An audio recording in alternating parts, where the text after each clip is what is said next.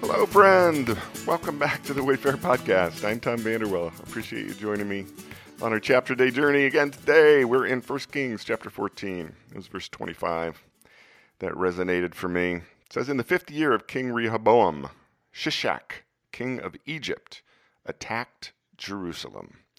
Today's podcast is entitled, God and Tragedy. I've observed that every life journey is marked by a certain amount of both difficulty and tragedy. Now, the amount is relative. The difficulties and tragedies can be the consequences of foolish choices and behaviors. In some cases, they may be directly related to systemic patterns inherited from previous generations. In other cases, a difficulty or tragedy simply originates in what insurance companies still call the random act of God. Another observation I've made along my life journey is the way in which people respond to difficulties and tragedies in life. It is not uncommon for people to get mad at God, to blame God, to conclude that God does not exist, or conclude that if God does exist, they want nothing to do with a God who would allow such things to happen in their lives. Yet others find that difficulties and tragedies lead to greater faith and dependence on God, in whom they find comfort and peace and presence as they work through the natural stages of grief that accompany those hard times. In today's chapter, the author of Kings gives a brief summation of King Rehoboam's reign. He first states that Rehoboam led the kingdom of Judah astray into the pagan worship of local deities and the detestable things that they practiced in their religions. He then notes the most important event of Rehoboam's reign after the division of Israel into two kingdoms. That was the Egyptian king Shishak laid siege to Jerusalem and plundered the vast wealth of Solomon's treasury in both the palace and the temple.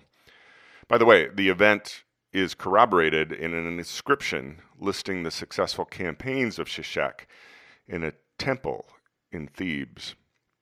The plundering of Jerusalem was a terrible and tragic blow to the nation of Judah, which was already struggling from the split with the northern tribes and the loss of lucrative trade routes. Politically, it was a terrible blow to Rehoboam's power, his wealth, and his approval ratings.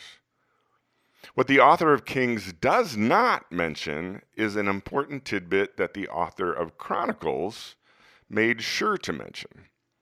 For the first 3 years of his reign, Rehoboam followed the ways of the God of Israel.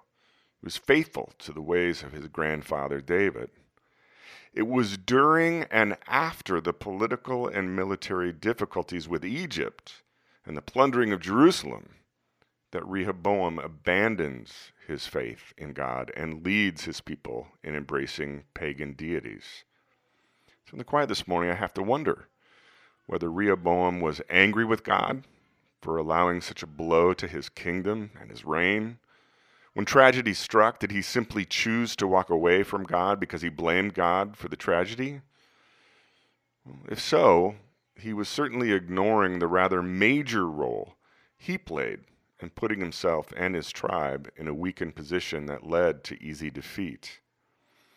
Having lived his entire life in luxury and privilege and power, it would not surprise me that Rehoboam would have difficulty in humbly accepting his own part in the difficulties he experienced.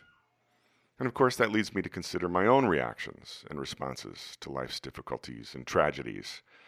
My spiritual journey has taught me what I mentioned earlier in the podcast, that every person will experience difficulties and tragedies in life.